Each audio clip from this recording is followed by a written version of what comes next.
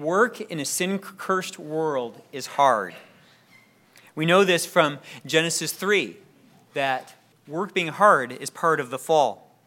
Then to Adam, God said, "Because you've listened to the voice of your wife and have eaten from the tree about which I commanded you, saying you shall not eat from it, cursed is the ground because of you, in toil you will eat of it all the days of your life. Both thorns and thistles it shall grow for you, and you will eat the plants of the field. By the sweat of your face you will eat bread." Even if you work in an air-conditioned office, we can all agree that we eat bread by the sweat of our face, right? Working in a sin-cursed world is hard. In 1 Peter, the Apostle Peter has brought the saints to feast on some amazing spiritual realities. We see some of those in 1 Peter 1, verses 3 through 5. He talks about the great mercy that's caused us to be born again to a living hope through the resurrection of Jesus Christ from the dead, to obtain an inheritance which is imperishable and undefiled and will not fade away, reserved in heaven for you, who are protected by the power of God through faith for a salvation ready to be revealed in the last time. And we see there that dichotomy. We work in the sin-cursed world, but we have this incredible hope, this inheritance. Or we see our identity, not just as workers in sin-cursed soil, but as a chosen race, a royal priesthood, a holy nation, a people for God's own possession, so that you may proclaim the excellencies of him who called you out of darkness to his marvelous light. For once you were not a people, but now you are the people of God. You had not received mercy, but now you have received mercy. We have the glory of our new identity. We have this privilege of this divinely appointed task of proclamation, of proclaiming the excellencies of him who called us. But neither this glory of our new identity, nor the privilege of proclamation that's been given to us, releases us from this reality of living in a sin-cursed world. We still eat bread by the sweat of our face. Salvation hasn't changed the toil of work, but it has exalted our labor into a stage in which a divine drama is taking place. Labor has become a stage. Now, one plot of this drama that's ongoing in our work lives is internal. We saw that in 1 Peter 2:11. If you have your Bibles, go ahead and open up to 1 Peter 2, verses 11. And we see that part of this drama that's taking place is internal. And those around us don't see it, although they see the fruit.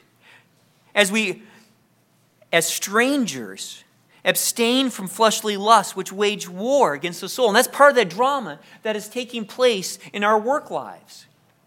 We are abstaining from fleshly lusts which wage war against our soul. But then there's also this external plot which is taking place at the same time. In 1 Peter 2:12.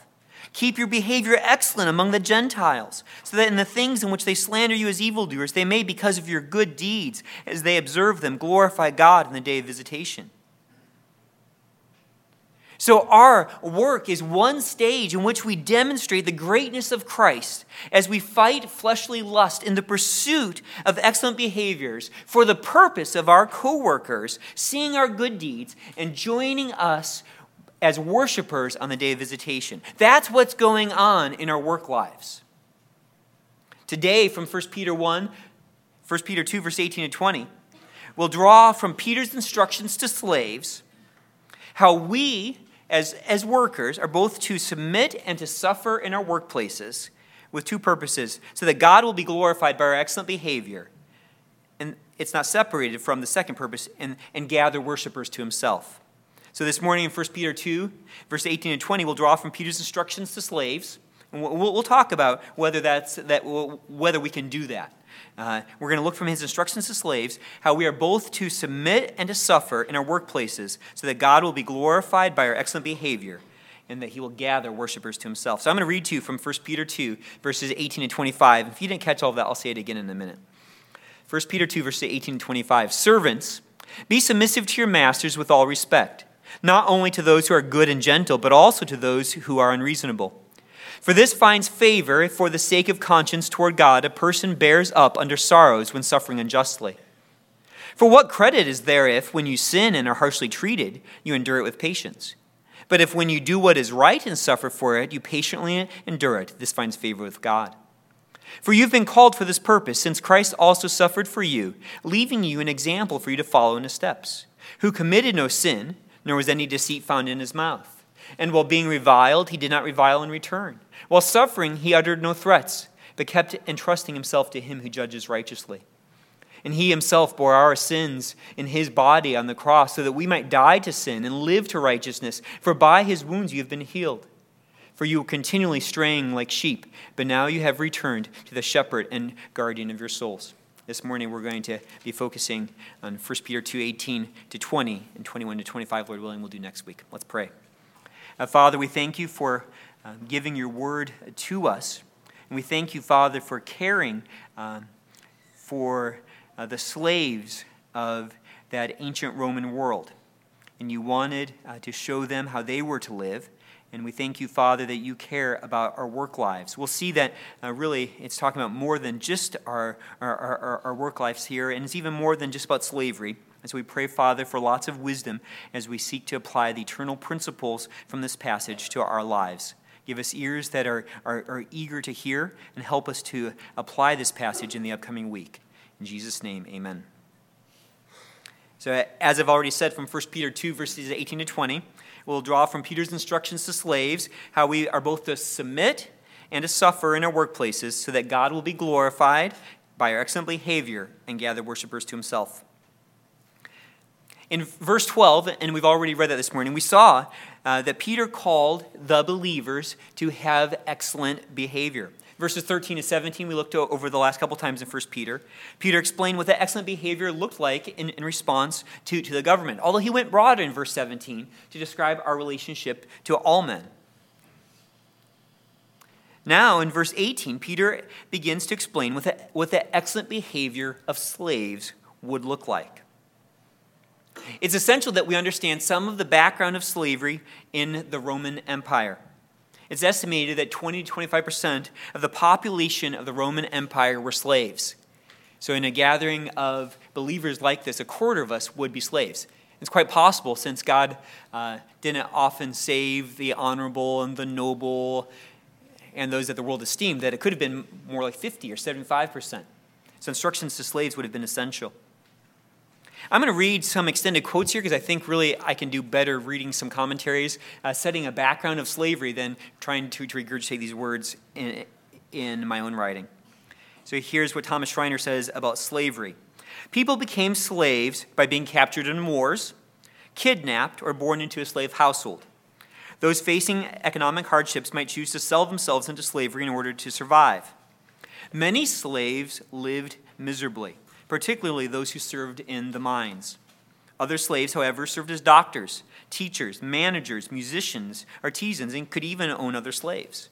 It would not be unusual for a slave to be better educated than the master. Those who are familiar with slavery from the history of the United States must beware of imposing our historical experience on New Testament times, since slavery in the Greco-Roman world was not based on race, and American slave owners discouraged education of slaves. Still, slaves in the Greco-Roman world were under the control of their masters, and hence they had no independent existence. They could suffer brutal mistreatment at the hands of their owners, and children born in slavery belonged to masters rather than the parents who gave them birth. Slaves had no legal rights, and masters could beat them, brand them, and abuse them physically and sexually. One scholar remarks, despite claims of some New Testament scholars, ancient slavery was not more humane than modern slavery. Slaves could purchase their freedom in the Greco-Roman world with the help of their masters. However, it's mainly for urban slaves, and most slaves had no hope of being able to purchase their freedom. Here is another scholar that helps balance some of that. Central features that distinguish first-century slavery from that later practice in the New World are the following. Racial factors played no role, so it was not about race. Education was greatly encouraged. Some slaves were better educated than their owners and enhanced the slaves' value. Many slaves carried out sensitive and highly responsible social functions. Slaves could own property, including other slaves. Their religious and cultural traditions were the same as those of the freeborn. Now, I just wanted to kind of balance that because a lot of times, and you do read commentaries that talk about how much better slavery was in the ancient world than what happened to American-born slaves or slavery in America. And it is true, it could be better, but it could also be very, very bad. So really, discussing slavery in the Bible doesn't become more simple. It is still a complex issue. Slaves did not have good lives. Now, some slaves did. It really depended highly on how almost to some extent, on the wisdom of their master. Did their master value them? Then they could have a good life. If their master didn't value them, they could have had a horrible life. I'm going to quote again Thomas Schreiner.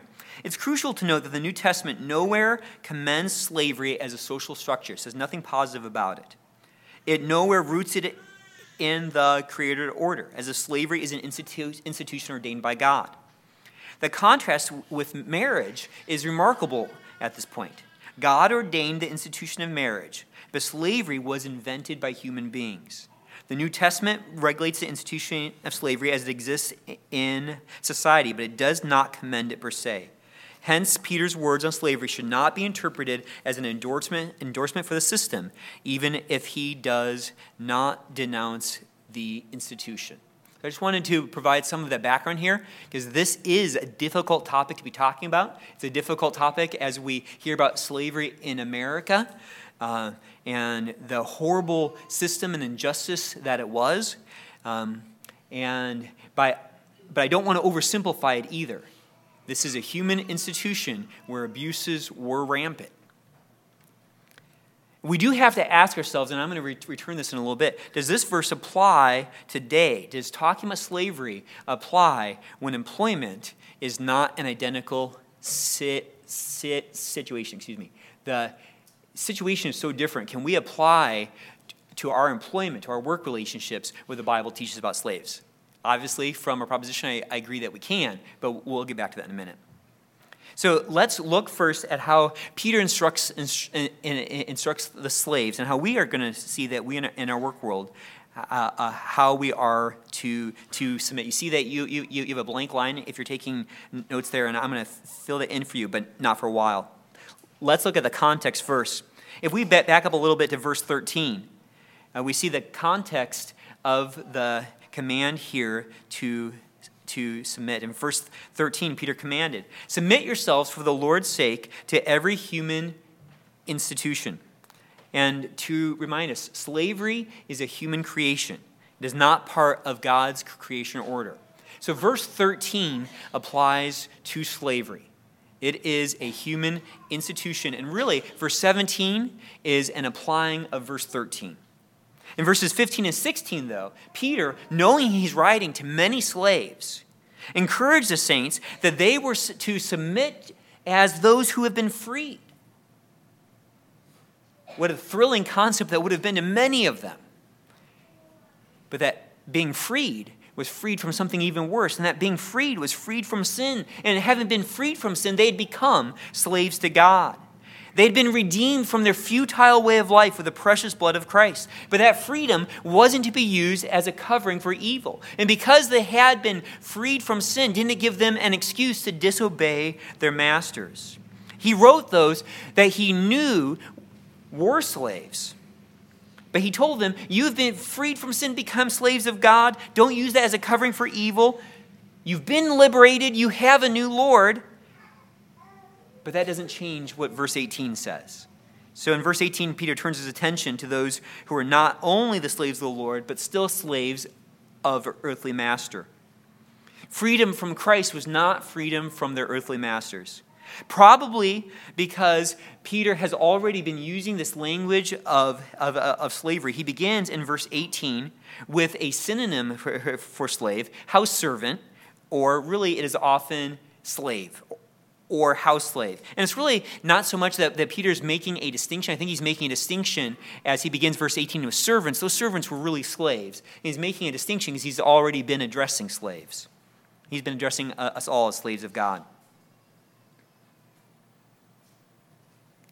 So that is the background. He's been preparing the slaves to hear this instruction. He's been encouraging them with their rescue from slavery to sin and having become slaves of God. And now he tells them what the command is. And the command is that they are to be submissive to your masters.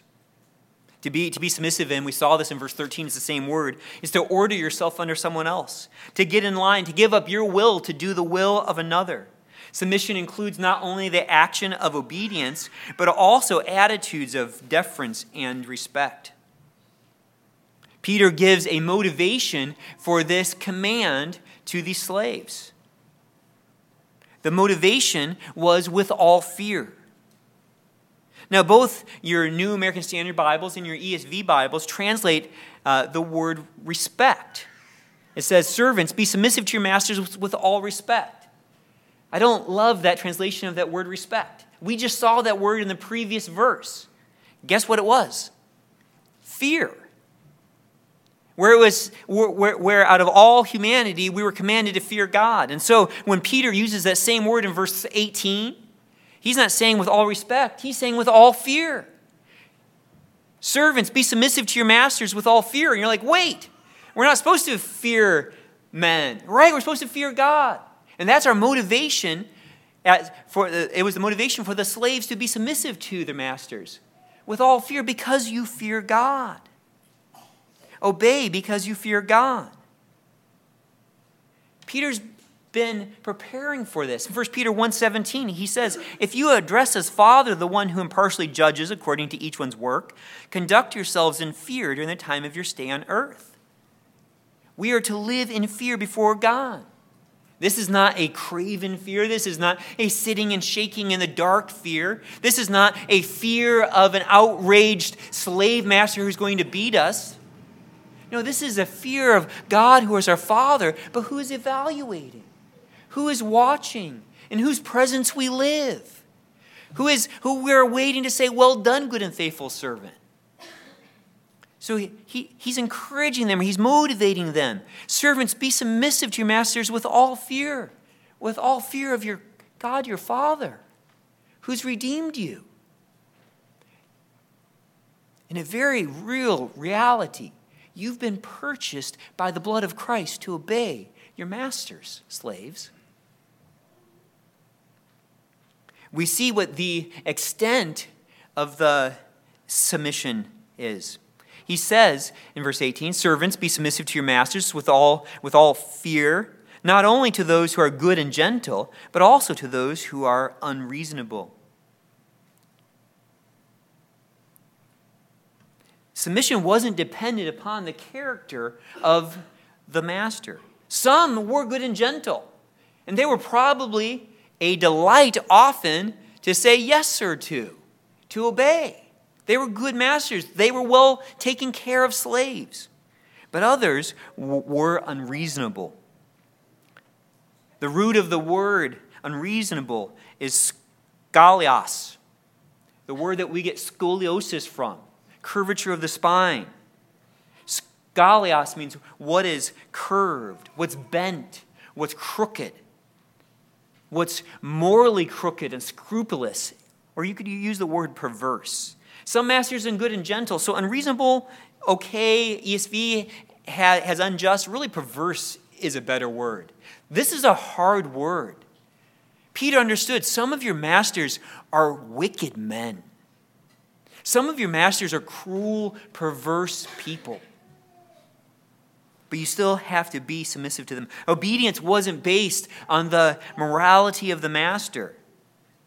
We do know obedience should be based on the morality of the action, and we've talked about that. Just as it would be wrong to obey the government, if the government demanded we disobey God, it would be wrong to obey a master who demanded that they disobey God. But submission wasn't a matter of who you obeyed, no matter how good or evil they were. I think that makes the command here clear what it would mean for slaves. Tough to get a full grasp of how difficult this would be for slaves and how much they would have needed to rely on Jesus Christ living in them to fulfill this command. How they could not do this, how they would have to abstain from fleshly lust, raging war against their soul, that would make them want to run away from the master, that would make them want to fight the master if they could, slander the master.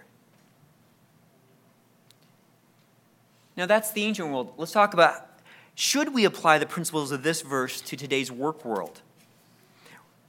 Work is a major portion of our lives, so it's natural for us to look and to say, what does Scripture teach us? Many of us work in employer-employee relationships that are not found in the ancient world. So we have to say, does Scripture speak to this? Like slavery, though, employment is a human institution. It is something that man has made up.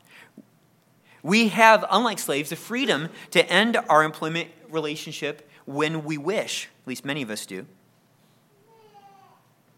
Peter has already commanded the saints to submit to every human institution. So naturally, we've already answered that question. Our employment relationships are already covered under verse 13. We should be submissive in those.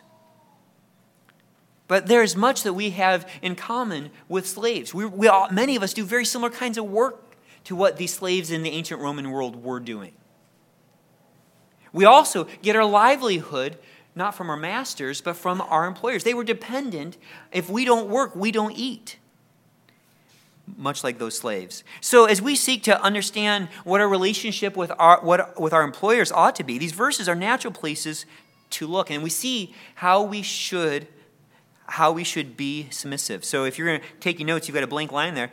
And here's kind of a principle taken from this. Submit to those for whom you work because you fear God. Submit to those for whom you work because you fear God. We fear God. We know that God is going to evaluate and reward the way that we work for our employers, regardless of whether our bosses are good or whether they're twisted, whether they're model citizens or whether they're morally bankrupt, regardless whether they're faithfully married and loving husbands and fathers and wives and mothers, or they're having adulterous affairs and sleeping around. It doesn't matter anything about the boss. We are to be submissive to them. Submission is going to look differently depending on what our responsibilities are. Now, I understand that. For some of you, part of your employment relationship is that there are times when you push back against your boss. But you need to do that in a submissive way. Some of you are actually paid to come up with ideas that are challenging. So being submissive doesn't mean that you just say yes, sir, every time, depending on your roles. For some of you, it may. Right? But some of you are actually paid to come up with challenging ideas and ask challenging questions. So I don't want us to paint a picture of being submissive as just saying yes, sir. But it is saying, I'm going to obey what my boss has called me to do as well as I can, regardless of whether you agree with their decisions or not. Submitting to your boss in a way that honors the Lord requires you to abstain from your fleshly lust. It requires you to wage war against your flesh, to fight your pride, to fight your complaining, to fight your bitterness, to fight envy, to fight slander. This doesn't matter if you're working in fast food or as a doctor. Submitting to your boss in today's world doesn't mean that you have to work more than what you agreed to. You get paid. It doesn't mean that you have to work for less than what you agreed to. But when you can't meet what your boss is asking, to do that with a submissive attitude, to do that with humility, to do that with understanding that you're going to honor what the stipulations of your relationship are, and when you can't, or when you have to change those, that you do that in a submissive way. Now, I've been thinking about this. You may choose, for the sake of the gospel, to go over beyond in your relationship at work. You may choose to have such an attitude of submission that wisely and in a balanced way you choose to work extra. Or you choose to take a pay cut because you understand that this stage here, there's something bigger going on. That this is about you proclaiming the excellencies of Him who called you out of darkness into His marvelous light. That you're a stranger and a sojourner in this world for a purpose. Now, I can't chapter and verse to say that you would ever have to do that. You probably need a lot of wisdom. What does submissive being look like in a relationship that's kind of at will? It's at will on their part, and then you can end this relationship. But we had this opportunity, since this is the stage. We want to be gaining worshipers who are going to be worshiping our Father with us for eternity. So what can you do at work to show an attitude of submission that you're dying to yourself for the good of your employer or for their boss? So let me ask you, do you have a reputation as submissive? As you've shared the gospel in your workplace, as you have done that in ways which are respecting, again, what the confines of your workplace are. But as you've taken opportunity, as time has grown, people know that you're a Christian. Are you giving a good reputation to the gospel because of your submissive attitude, because of your eagerness to serve, because of your willingness to do your job as best as possible? Are you eager to see your employer and your fellow employees as your fellow worshipers on the day of visitation? I've included some other verses there for you so that you can look at some of those other passages talking about this slave-master relationship at home. I'll just read one because it is affirming. And really, you'll see that this is the widespread teaching of the New Testament, is that slaves are to be submissive to their masters. Titus 2, verse 9 through 10, urge bondslaves to be subject to their own masters in everything, to be well-pleasing, not argumentative, not pilfering, but showing all good faith, so that they will adorn the doctrine of God our Savior in every respect. Okay, we've talked so far about how to submit. I do have to decide. I think that we're going to try to go forward and look at how to suffer. And I don't know how far along we will get here. How to suffer in verses 19 and 20. So nothing in this passage in verses 19 to 20 are specifically limiting this conversation about suffering to slaves. The only thing that hints he's still talking about slaves or still has an eye towards slaves is in verse 20, where it says harshly treated, and that word literally means to be beaten with fist. So at least slavery is the prompt for this conversation here. But as we will see next week as we move into verses 21 to 25, Peter is expanding the conversation, launching from how slaves would go through unjust suffering. He's going to talk about how we are all to go through unjust suffering. There's two kinds of suffering here we see in verses 19 and 20. There's suffering which is rewarded and suffering which isn't.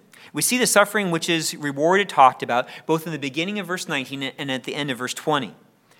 In the beginning of verse 19 it says, "For this finds favor, if for the sake of conscience toward God a person bears up under sorrows when suffering unjustly." So that's one kind of suffering. That same parallel phrase or the same kind of wording is used at the end of verse 20 to talk about the same kind of suffering. "For if when you do what is right and suffer for it, you patiently endure it, this finds favor with God." Thus, in both verses 19 and 20, that word favor is really the Greek word charis, grace. Okay? So, it is interesting here because it could sound like, for this finds favor, or this is grace. This is a gracious thing from God when you go through suffering. Now, Scripture does teach that, but that's not the best translation of this word charis here. See, charis has a range of meaning that although here it is used and it's translated as favor, which is a good idea, it also has this idea of credit or reward or what is coming to us. So I know that's kind of surprising that the word translated in the New Testament as grace, which means getting what we don't deserve, is also used for and it's because of the common core of favor, of getting what we should. We see that Jesus uses that in Luke chapter 6, verses 32 to 34. He says, if you love those who love you, what credit is that to you? Or what grace is that to you? What reward is that to you? What favor is that to you? For even sinners love those who love them. If you do good to those who do good to you, what credit, what grace is that? What favor is that to you? Well, what reward are you going to get from that? So Peter is talking about the reward that we get, what God kind of credits to us as we go. Now, this is not a salvation credit. We're not talking about earning our salvation. But what God is going to reward us for as we go through suffering. In verse 20, in the beginning, it says, what credit is there? It's a different word there, which also means fame or glory. What glory do you get? What fame do you get when you go through suffering for doing wrong? So we see here that there's a suffering which is rewarded by God, which he credits, which the God that we fear, as he evaluates, he sees our suffering, and he's going to reward us for. There's also a suffering that is not rewarded by God. We see that in verse 20. For what credit is there if, when you sin and are harshly treated, you endure it with patience? So there's a suffering which is to our credit and a suffering which is not. Both kind of sufferings have this in common. Both sufferings have harsh treatment. In verse 19, it describes sorrows. It's broader more than just physical abuse. It could be the long hours, or the insufficient wages, or the verbal tirades of their master, the disrespect that they went through. It's sorrows. It's a broad term. Verse 20, as I already mentioned this, is harshly treated. That means to be struck with fist. But that could also have a metaphorical meaning. So both of these kinds of suffering, one is rewarded, one is not. They both are going through harsh treatment, through sorrows and physical beatings, perhaps. And both are responded to with patience. In verse 20, or let's start at verse 19, he says that they bear up under. In verse 20, they endure it with patience. Again, at the end of verse 20, and you patiently endure it. So both kinds of suffering, one is rewarded, one is not. Both are going through harsh treatment. Both are enduring patiently. They are going through it. They are being steadfast. But the difference in the reward, which of the suffering is reward and which isn't, is what is the provocation of the suffering. The suffering which is not reward, and this is not a surprise, is when you sin. And we see that in verse 20. For what credit is there when you sin and are harshly treated, you endure it with patience? Now, Peter doesn't specify whether this sin is against God or against man. And really, because Peter wouldn't need to. Because not submitting to their masters would have been sin against both their masters and against God. For a slave to disobey the master was for them to disobey God in most circumstances, unless, of course, he commanded the slave to disobey God. Now, notice that Peter doesn't say anything that the harsh treatment that the master gives is good. He doesn't say, now you've sinned against your master, so you deserve to be beaten with fist. He doesn't say they deserved this harsh treatment. But it's not going to be rewarded. Suffering will not lead to reward when preceded by sinning. Regardless of the injustice of the suffering, regardless of how patiently one endures, if you're the cause of what you go through, there's no reward for going through it. But the suffering that is rewarded is distinguished not by the endurance. Both this kind of sufferings are endured, but by the nature of the obedience. By the nature of the obedience. The nature of the obedience is described in two ways. It's described in verse 19 as, here it says, for the sake of conscience toward God. Or in the ESV, it says mindful of God.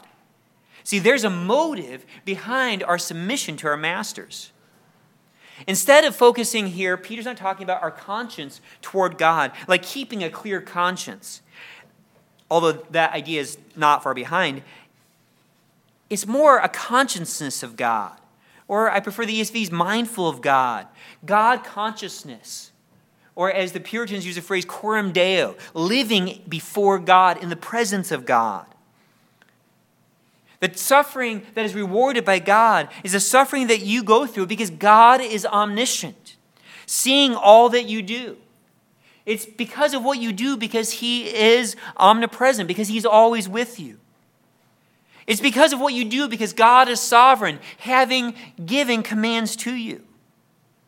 Because God is faithful, because you know that He's a rewarder of those who diligently seek Him.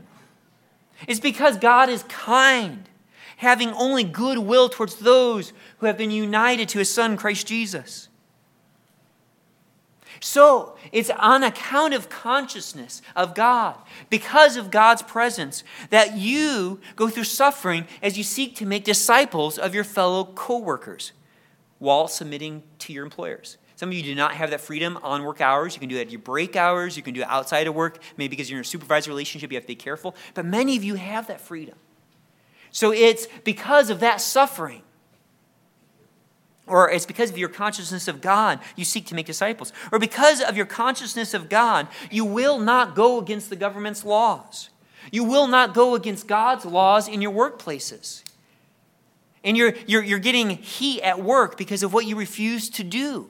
You say, no, I can't break God's laws. I can't go against the government's laws. That's because of a consciousness of God. Or because of consciousness of God, and I love this, you simply do your job. See, you can simply do your everyday work because of consciousness of God, because of mindful of God, with an eye to pleasing to the Lord, because He is the one you fear. See, with a consciousness of God, all work is sacred. Pleasing Him, and really in all of work, in the way that we change your diapers, in the way that we give haircuts, prescribe medications, teach classes, drive buses, all of that work we can do with a God consciousness, mindful of God, aware that we are in God's presence. So any suffering that is unjust at work, any suffering that you go through as you do this in consciousness of God, will be rewarded as you patiently endure. It doesn't just have to be, well, I shared the gospel and I suffered, so that kind of suffering is going to be rewarded by God. Or because I stood up and I wouldn't break that law, I suffered. Well, that would be examples. But any work that you do with consciousness of God as you suffer doing, as you suffer unjustly, that is going to be rewarded by God. It could be your manager berating that you don't flip burgers quick enough. You're flipping those burgers for God. This is God's stage. You're proclaiming the excellencies of Him who called you out of darkness. This is all about Him.